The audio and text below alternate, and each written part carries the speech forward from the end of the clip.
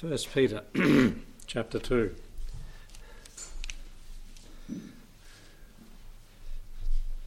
We could say all are welcome and there's plenty of room on Wednesday night. So if you're able to and you're not here, you could be here, then there's room for that. First Peter. And each week the outline goes back a bit and forward so you can get where we're at, because we don't move a whole lot with each study we do. But keeping the subject in mind, and we're looking at submission right now. We are to be submissive as obedient believers. And that's what we continue to look at tonight. We looked last week, we are to be obedient as subjects or citizens of a country. There's the regulation in verse 13, the reason and the rulers mentioned there, and the rationale given in the last part of verse 14 and 15. To punish evildoers and to praise those that do well. And because of most of the countries have unsaved rulers, then they'll let people off the hook more as far as being punished for their evildoers. And the watch cry is that it's not a deterrent when you punish people. Well, the Bible says the other. Does it not? If you punish somebody, then others are not going there. But the other aspect is also used in our society to praise those that do well. I think we might have mentioned Pharaoh praised Joseph for doing well, promoted him. Nebuchadnezzar promoted Daniel for doing well and interpreting the dream in Daniel chapter 2. In our day, people or governments and authorities do reward people for doing different things, and there seems to be not enough days in the year now to give rewards to those, a day for this and a day for that and a day for the other, and they're running out of days. But, if you're in battle, and you can get a Victorian Cross, if you're very brave in warfare. There's a Nobel Peace Prize that is given around the world. There's citizens' awards, and that can be local or state, even federal. So they do reward those that do well. And yes, if you want to be rewarded by the government to do well, do well. And Christians should be amongst those that do well. There has been a lot of Nobel Peace Prizes that have been Jewish people. It's because of their intellect, their sturdiness and their ability. I was just reading today there that they're right on the ball in getting hydrogen. They've got no fuel producing places in Israel as such, but they're there inventing the things for other countries to do, and they're separating the oxygen and hydrogen and getting methods to do that and to store it. If you could do that, there's no more pollution. You have more power in your car, you can run on about 1/7 of the fuel. Just don't explode your tank and go off like a hydrogen bomb, not quite, but they're well on the way to inventing how to. And you know what they're using? Algae separating the oxygen and the hydrogen to produce the hydrogen. I thought, wow, that's a very simple means, because otherwise you've got to use a lot of electricity, and it's not worth it right now to produce it. Oh, we have to produce it, but for certain reasons, but it's costly. But anyway, they reward those that do well, don't they? And the world is rewarding Israel for the start-up companies they've got going. More than any country, big companies moving in, picking the brains, you might say, of what they're developing there, inventing. Let's pray, and then we'll look at the next portion of Scripture. Heavenly Father, thank you for your word, that it gives so much detail about different things and how we should live in our Christian lives. Lord, I pray that we would be model citizens in our country, and that there would be those that notice and reward those that do well. And Lord, that our country, our leaders, might be those that punish those that do evil. And Lord, justice might be meted out, and the judges would be responsible in the judgments they make. And Lord, we know you've asked us to pray for these people, and we pray for them now. Give them wisdom in governance. We pray your blessing on our study tonight and wisdom for us to receive the word in Jesus' name. Amen.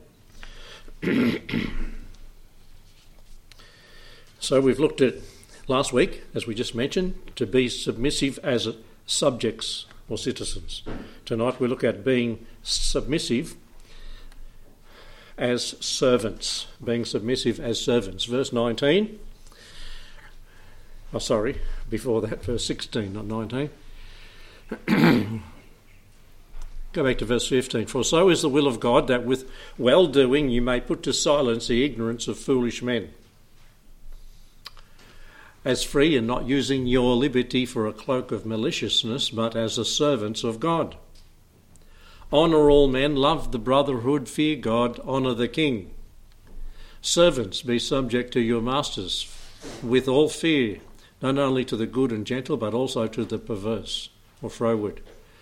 Well, this is thankworthy. If a man, for conscience toward God, endure grief, suffering wrongfully. For what glory is it if ye, when ye are buffeted for your faults, ye shall take it patiently? But if when you do well and suffer for it, ye take it patiently, this is acceptable with God. For God did that in Christ Jesus. So, to be submissive as servants. It's interesting, isn't it, that we have Paul's view on these things in Ephesians chapter 5 and 6. Wives subject to husbands, children to parents, and servants to masters. And Peter is giving this here. You know, we're not got a shortage of instruction on these matters. Peter explains here our submission in relation to the Lord, in relation to our liberty, and in relation to our location, where we're at, where we live. First of all, our submission in relation to the Lord, his word, and his will. What will we, in verse 15, what will we put to silence according to that verse? The ignorance of foolish men. A lot of foolish men around today, and that's generic, I think, goes for women and children. Because the fool hath said in his heart, so 95% of society, if they don't profess the Lord. I read an article there of John the preacher, not the preacher, in America, what's his name? MacArthur, and how the media are just really rubbishing him. He gets together with conservative people, off-the-wall people. They say that, the commentators use exaggerations all the time. It's going to splash down with rain. It's going to storm down. It's going to be. It sounds like, oh, look out! I remember once they said that, and Lorna phoned me up all in a panic. We're going to get flooded out here. I said, Lorna, they're just exaggerating, but they exaggerated about John MacArthur and said he's one of those people against all science that believe the world's only 6,000 years old. And he goes along with the creation research people, and they named all the conservative ones, and they're all off-the-wall idiots that believe that sort of thing. That's what they were saying in the media. The ignorance of foolish men. One day they'll eat their words sooner than they think. And they will be shown that the world is only 6,000 years old. The Bible says, do you believe that? I pray you do, because it's in the Bible.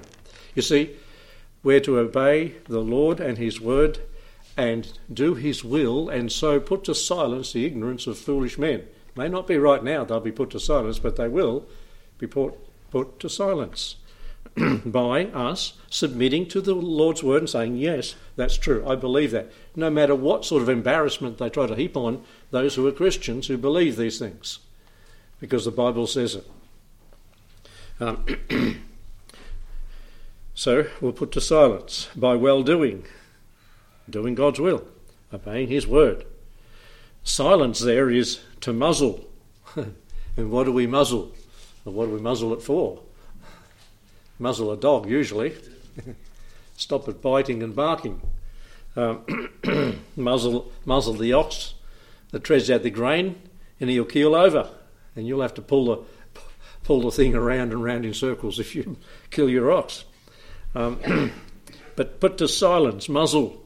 This is one day what the Lord's going to do with ignorant people. And as I've said before, you hear of a famous person dying, a celebrity dying, or a government official dying, you think, now they know. Now they're put to silence. Now they'll realise what they heard from Bible-believing Christians was right. It's going to be sad, isn't it? And the Bible actually says that you heap coals of fire upon them in telling the truth and them disobeying the truth. You're not intending to heap coals of fire, but because you've told them the truth, they heard it, understood, but they didn't obey it. Terrible day for judgment for them. Ignorance. The word ignorance is culpable. 1 Corinthians 15:34 speaks of this. But self-caused ignorance, self-inflicted ignorance, that is, they've chosen to be ignorant. Foolish people who don't believe there is a God, they've chosen that. I don't want to hear that. A big thing is, if I hear that, I've got to change the way I live. And they know that. What about the shucks that go out? Yeah. That's the thing, and that's why we're told to do that. Spread the news. Spread the news. If they got it and read it, and referring to those people that react to them, I don't know if John was thinking that, but those that react to them, they read it. And that's why they reacted to it, whether negatively, the ignorance of foolish men. You can't say, sorry, I was ignorant to God. No, not on Judgment Day. There is this saying, there is none so blind as those who don't want to see. They don't want to see. It's a matter of the will, not the mind, isn't it? Their mind could comprehend it, but their will says no. And, that's amongst non-Christians, but amongst Christians too. As far as solid biblical doctrine, there are those that don't want to believe what the Bible says in certain areas. And the more that it's said, what do? The old nature. No. And they build a wall. They build walls up against the truth. And it's going to be a sad day for those that are Christians. They build a wall against the truth, and they are ignorant. They're culpable. You're guilty for not believing the truth. Self-inflicted, self-caused ignorance of foolish, senseless ones. As I've said, the fool has said in his heart, there is no God. And the Lord in Luke chapter 11 verse 40 describes the Pharisees as such. They're senseless ones. The Bible talks in the parables about the sheep, the senseless sinner. He goes wandering off, meandering around a paddock, and he walked right off the cliff, and so will his mate behind him. Foolish, senseless ones. One commentator said, John Phillips said, and this is a sad story. Sad. John Phillips, he said, within the colourful kaleidoscope of Christendom, almost any configuration of belief and practice can be found. All sorts of malicious slanders and distortions are circulated against the Lord's people and their beliefs and behaviour by the devil's children. But do we give them reason to say it? And this is what the kaleidoscope, he said, of Christendom. There's all sorts of things going on, and unsaved people look and say, not true. And they got reason. We give them reason to say, no, that's not God's will, and we can't put them to silence because they've got reason. For instance, slaying in the spirit. What does the Bible literally say about people that do those sort of things and roll down the aisle and bark like dogs? Possessed. There? Possessed. Possessed. Yeah, there's a word in the Bible, that's what we would say, but an unsaved person will say they are. It starts with M. Mad. They're mad. And that happened up there in Mount Beauty. We hired that big hall on the other end of the main street on the left-hand side once, but the charismatics had it most times. And people knew that in there they heard people barking. They actually peeked in and saw them rolling around the aisle, and they said, "What's wrong with these people? They're mad." And we're not going to put to silence the ignorance of foolish men if we're doing and believing the wrong thing. We can't stop them from saying, well, they're mad. Praying to idols of Mary or any idol or statue. Unsaved people think, oh, whoa, wait a minute. A man made that thing, it's just concrete, or it's wood. Doesn't the Bible talk about this? And they're bowing to it. What's wrong with these people? They're mad? We're not putting them to silence by that. So you see, we have to believe God's word, obey his will. Relics and indulgences are brought and sold. What would the unsaved people say about that? What do they say? Religion. Money-making racket. True. They're true. That's right. Can't say no to that. And so the best thing when an unsaved person says something to ridicule Christianity, and they say, this is what I've heard, this is what religion is, and you just agree with them. Yep. You can agree with most of what they'll say because they've observed it and said, no, that's not on. That's not true. Money is paid to purchase people out of purgatory. Well, they mightn't be able to say much about that if they don't know that it's not in the Bible, but an unsaved person knowing it's not would have reason. Other preach God damns souls as he chooses them not. Who am I talking about? Calvinist. An unsaved person, whoa. You mean he had them to be born, let them live, just so he could roast them in hell? That's Calvinism. And you say I speak blunt. Yep, somebody needs to tell them. Some declare that the unsaved individual is annihilated upon death and declare that soul sleep for the believer who dies. SDA, Seventh-day Adventist. It's good they're putting that radio. It's bad and it's good. It's good that I can listen and say, now I know what they believe and how heretical it is. And I heard him say it. God would not punish people for eternity. Eternity doesn't mean eternity. That's how they concluded. And they twisted one scripture to make it mean otherwise, which if you just took that one, yeah. But what about all the other hundreds of verses that speak about hell and eternal punishment and the soul sleep? We had a lady come here. She had been here early, way back before I came, and she'd come back for a visit, and it was mentioned, I think it was a funeral actually. It was a funeral because she said, no, they're not with the Lord in heaven. They're not alive. They don't know what's going on. And the Bible clearly says, absent from the body, present with the Lord. And you can go to Luke and talk about the rich man and Lazarus lifted up their eyes, talked, related, reasoned, and so forth. But anyway, and unsaved people others sprinkle water on infants, declaring them to be saved. They don't have to sprinkle water on infants to have them saved. They're still in the age of ignorance. They'll be saved anyway. And whether they poured water or not on them, it doesn't save them. Some say we can be lost again and believe in eternal insecurity. And unsaved people listen and say, wait a minute, if God's God and he saves you, what are you talking about? Losing your Salvation Army. They're in that category. The preach get saved, and these are Baptists, by a repeated prayer, pray after me, and you'll get saved. Now you're saved. Feel good? And they just leave the door or go away. And that person, what was that about? You know, and don't come follow them up.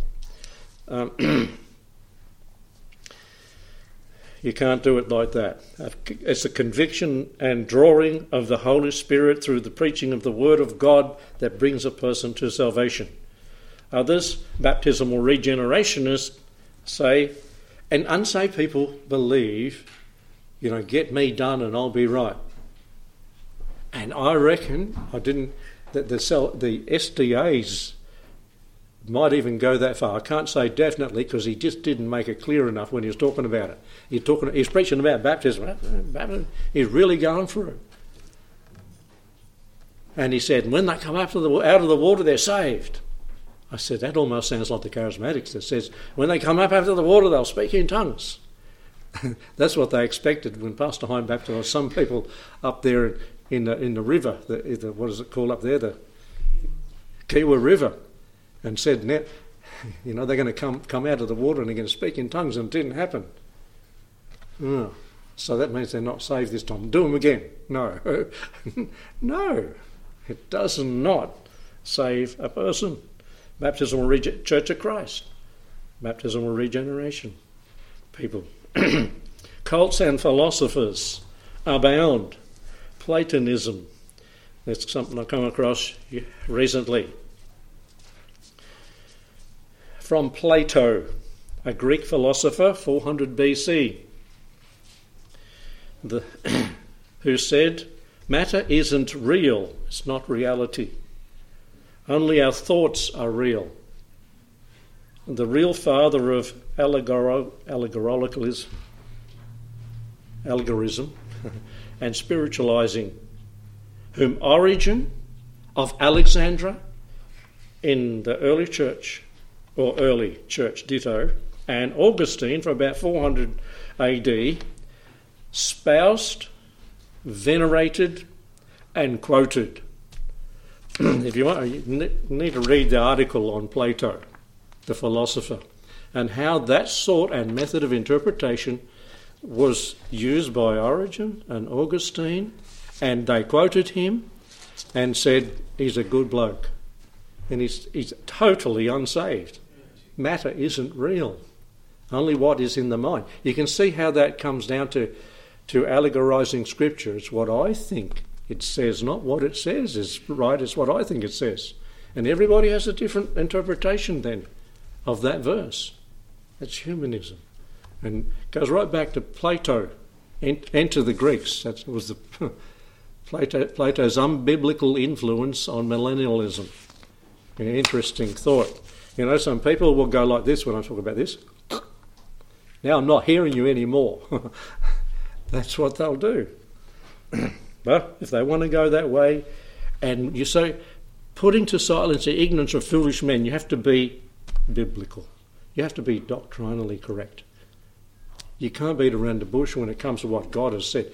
I'm not coming to the Bible to make it mean what I like it to mean.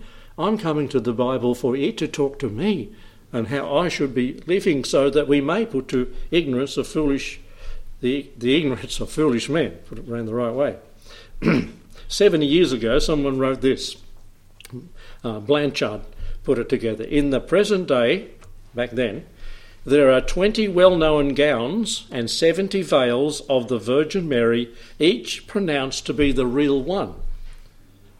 And the unsaved people say, what? 12 heads, I don't know, I hadn't heard of this one. 12 heads of St. John the Baptist in tolerably perfect condition, beside numerous large fragments of his skull and 7 extra jaws, each of great note and held in much reverence in the different parts of Europe. And they'll say, you are mad. Ignorance of foolish men. How can we put to silence ignorance of foolish men? By submitting to the Lord and his will. So is the will of God, that with well-doing, obedience is the very best way to show that you believe. There's more. St. Julian has 20 bodies and 26 separate heads, while St. George and St. Pancras each possess 30 bodies and St. Peter has only 16. St. Peter of Dominic only possesses 2 bodies, but he makes up for the deficiency in the number by his fingers, 56 of which are scattered throughout Europe. What's wrong with people? You know, to them it's not a laughing matter, to them it's dead serious. And we need to be aware that this is what religion is, and this is why people laugh about it and mock it. And that was found from Paul Blanchard, Communism, Democracy and Catholic Power, 1951. Cited from Mitford Monthly Review of London in 1906. 120 years ago. Now, yeah, they were battling the Catholic Church more then than probably now, because people are just going back to it. None of this takes in the cults that masquerade as Christian. Among the cults there are those who claim that pain is an error of mortal mind. Plato. That's just your mind. And that death is an illusion. There are those who hold as dear as Scripture, a book that seems to have been put out as a novel, The Great Controversy. You listen to Channel 88 and they'll be quoting it all the time. The Great Controversy by Ellen G. White, a lady that started that. There are those too who practice polygamy. Who? The Mormons. And the unsaved people look on and say, what? You know, not even... It's like the Corinthian church. Paul said, the unsaved people don't do it. What are you doing it for? You're allowing this in your midst. The unsaved people say that's not right. There are those, practice polygamy. There are those too who proudly hold up the tattered remains of what's left of a Bible after they're finished with it, with their deletions and criticisms. I haven't done it yet, but I'm very tempted when somebody's arguing about certain portions of Scripture, say, please give me your Bible. And I'll open it to the portions they're denying and start ripping out the pages. I think I might get in trouble if I did it. But why have it in there if you're not going to believe it, if you're going to put your thoughts in there instead? I really believe it. The same people, in the name of scholarship, have invented an emasculated Christ, stripped of his deity, who bears no resemblance whatsoever to the Christ of the Bible. This fellow downtown here doesn't need the Bible. He said he doesn't need the Bible. It doesn't bear any resemblance of the Christ of Scripture. These views are sad commentaries on the gullibility of people, they being ignorant, the ignorance of foolish men, ignorant of true Christianity. And they cannot save people because they're not presenting the truth of God anymore. True Christianity has nothing to fear from impartial observation of unsaved people. Both in belief and practice, true Christians, as it says in Timothy, adorn the doctrine of Christ. They adorn it, they clothe it, they put it in flesh by doing the will of God. Put to silence the ignorance of foolish men as we submit to the word of God. So there's some thoughts about that. Then there's some thoughts on the next verse. As free and not using your liberty for a cloak of maliciousness, but as the servants of God. Our submission in relation to our liberty. First of all, in relation to our Lord in verse 15, in relation to our liberty in verse 16. We can express our liberty by our loyalty to ordained authority. Liberty is not to be turned into license for a cloak of maliciousness. Cloak. Not many of us have got our cloaks on tonight. We're covered, but we haven't got cloaks. What do you think is when you hear the word cloak, what do you think? Come on. Disguise. Say? Disguise. The disguise. So add something to it. Cloak and... Yeah, that's what I think of. A cloak and dagger business. You know, here comes this guy, and he's in a movie, and he's all done up, and he's got a black hat, and he's got his big trench coat on or whatever. He's coming down there in a dark alley with the music going all like it does. He's up to no good. He's got a dagger in there somewhere. Sounds like Apostle Peter when he went to the garden. He had his sword somewhere in his cloak because he pulled it out. The Lord knew he had it, but if the other apostles had seen him sneaking that sword into his cloak, he might have been up into trouble with them. But anyway, he pulled it out at the time appointed and sliced off the high priest's ear. Did he not? He got into trouble for it too. We have not been set free to serve ourselves. We have not been set free to do as we please. That's not why Christ paid for our sins. John 8:36 says, "If the Son, therefore, the Lord Jesus, therefore, shall make you free, ye shall be free indeed." Wow, I'm saved from my sin, I'm forgiven, and I can do as I want now. Really? No. We're free from sin, we're saved from sin, but we're now free from that sin to do what God wants us to do. That's what we've been made free to. Not free to do as I want to do, but free to do what He wants to do. Liberty is not to be turned into license. It's not a license to sin. Ye shall be free indeed. Let's go to Romans chapter 14. I think this will give us a right perspective on this. Romans chapter 14. Because here, Paul realised that some Christians were I just do what I want now. I'm saved, I'm forgiven of all my sins, past, present and future. So therefore, no, I can do anything and I'm not going to be losing my salvation. If you've got that attitude, you're probably not a Christian. Isn't that true? No, you can't just do as you please. Let's look at a few things that Paul brought up here that can be so offensive to another Christian, baby Christian, an immature believer, that will cause them to go back into their old ways. Romans 14 verse 17. The whole chapter's about it, but verse 17. "For the kingdom of God is not meat and drink, but righteousness and peace and joy in the Holy Spirit." Verse 21. For it is good neither to eat flesh nor to drink wine." That's the same one as we mentioned in verse 17. "Nor anything by which thy brother stumbleth or is offended or is made weak." Okay. Which one do you think I'm going to pick on first in those two verses? Drink. The drink. Yeah, I'm free to drink. You have the reference that's in 1 Timothy chapter 5 verse 25 where Paul said, "A little wine for thy stomach's sake." Oh, wow. There's some license. I just got a license from the Bible. And understanding it in its context, it wasn't alcoholic.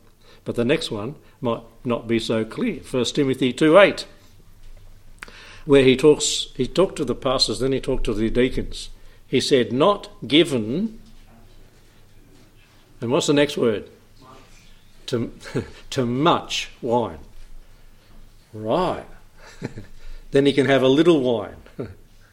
He can't use the other one to say a little wine for your stomach's sake, but I can have a little wine because he's not to have much wine. You see how people reason? But what about the 150 other verses that utterly condemn it?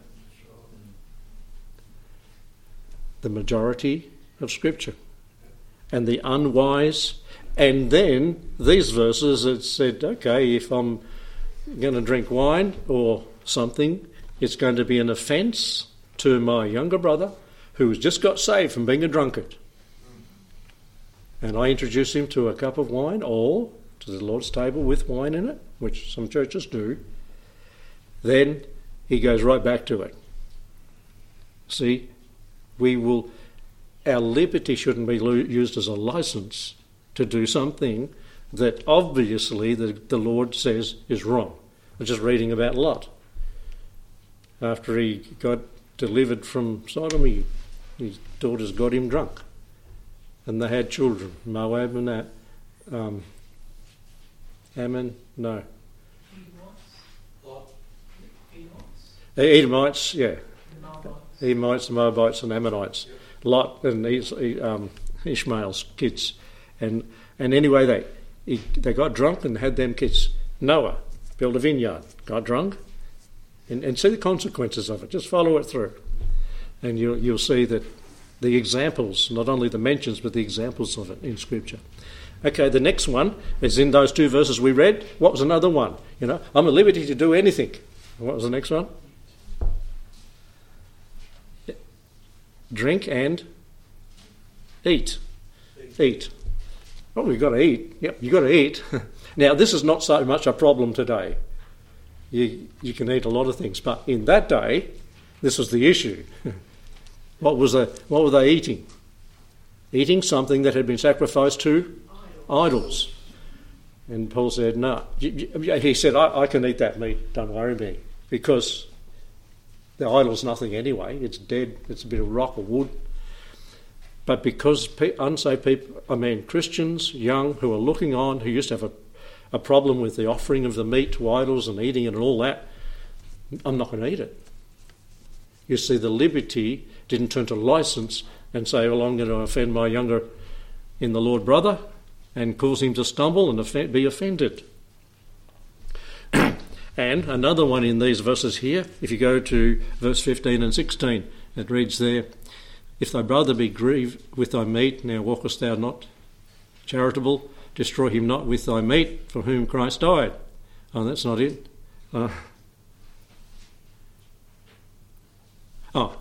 Not 15 and 16, it's 5 and 6. One man esteemeth one day above another, another esteemeth every day alike. Let every man be fully persuaded in his own mind. He that regardeth the day regardeth it to the Lord, and so forth. What is here? Yeah, we got all these starting with D, so you can remember them easier. Drink, diet, and days. Which day do you worship the Lord? First day of the week. You fell into my trap. What'd you say? Every day. Every day. Sorry, John. But that's right. And that's what, we talk and joke about the C of E Christians, not Church of England, C of E, Christmas and Easter Christians. Yeah. But don't we become guilty? We've got the Sunday. That's the day we worship the Lord. No, we worship the Lord every day. We should worship the Lord every day. We should pray to him. We should read his word. We should get in touch with him. He wants to be talked to, and he wants to talk to us. So, in relation to days, and it was probably more an issue in the early church than it is today, although, we've had it here. So the seventh day. Is that the day we should be worshipping here, or is it the first day of the week? I'm going to fall into my own trap. We worship the Lord every day, but we particularly meet upon the first day of the week when you are gathered together in my name, said Paul in 1 Corinthians 16, verses 1 and 2, on the first day of the week, the day of the resurrection, the day the Lord rose from the dead, the day the early church celebrated together the Lord's table and met. In fact, they met every day. For a start, they were doing it every day. And the Lord's probably thinking they're going to keep that up for 2,000 years because he knew how long the church was going to go. I don't think they'll keep that up. But, meeting every day, because they had to work sometime, and the servants actually couldn't even get time off, had to come at night services, where they, after they'd fed their boss and cleaned up the dishes and done everything else, then they could go and meet with the believers. It's a lot easier for us today. So, drink, diet, days. Let's not be offensive in these. And there was another one, and I don't think it's here, but it's our dress. We can be offensive in our dress. And I always quote Pastor McConnell on this, but I don't say I disagree with him. If it's not for sale, don't advertise it. And ladies, take heed to that. Listen, dads, listen, husbands, watch what your wife wears. We can be quite an offence. We can cause young men to stumble, we can cause old men to stumble if we do not dress appropriately. The tendency in the early 70s, and that was up with the dress and down with the top of it. And it's back in the mini dress. It's just wrong. It shouldn't be here, it shouldn't be in our families, it shouldn't be in church. We shouldn't be causing our young people to stumble. It's good neither to eat flesh, to drink wine, keep drinking water, not anything by which thy brother stumbleth or is offended or is made weak. We've got enough temptation around without having had all these things thrown at us. We have a responsibility as Christians, one toward another, not to offend in these areas. As Peter said in 1 Peter 3:3, that adorn yourself with modest apparel. In the Old Testament, and I haven't looked it up, but they said if the woman's ankles were showing, she was in trouble. So they did wear a dress that dragged on the ground. Yeah. Well, or long boots. I don't know. But, yeah. The attire of a harlot, I wrote down that. What seduces men? How do they know? I was just reading it about Judah. He married a woman I don't think he should have married. She died. The sons died. And there's this woman who was promised the third son who wasn't old enough to get married to. And then he didn't give the older son to her when the son grew up. And so she took off the attire that she wore as a regular person around there, and she put on the attire of seduction, and she sat on the road when she knew Judah was going to walk past, and he went in unto her. Remember, and I'll give me something to prove, a signet and a staff or something, 3 things. Remember that story? But she knew how to dress to be seductive to the man. So, husbands, make sure your wives dress, and dads, make sure that your children dress right, because we don't want them to be a stumbling block. It's easy to read, easy to see, and we've got them all around in the world. There's enough problems out there, isn't there? So we're way off over our time on those 2 verses, but read them through and think for yourself through these thoughts that we have.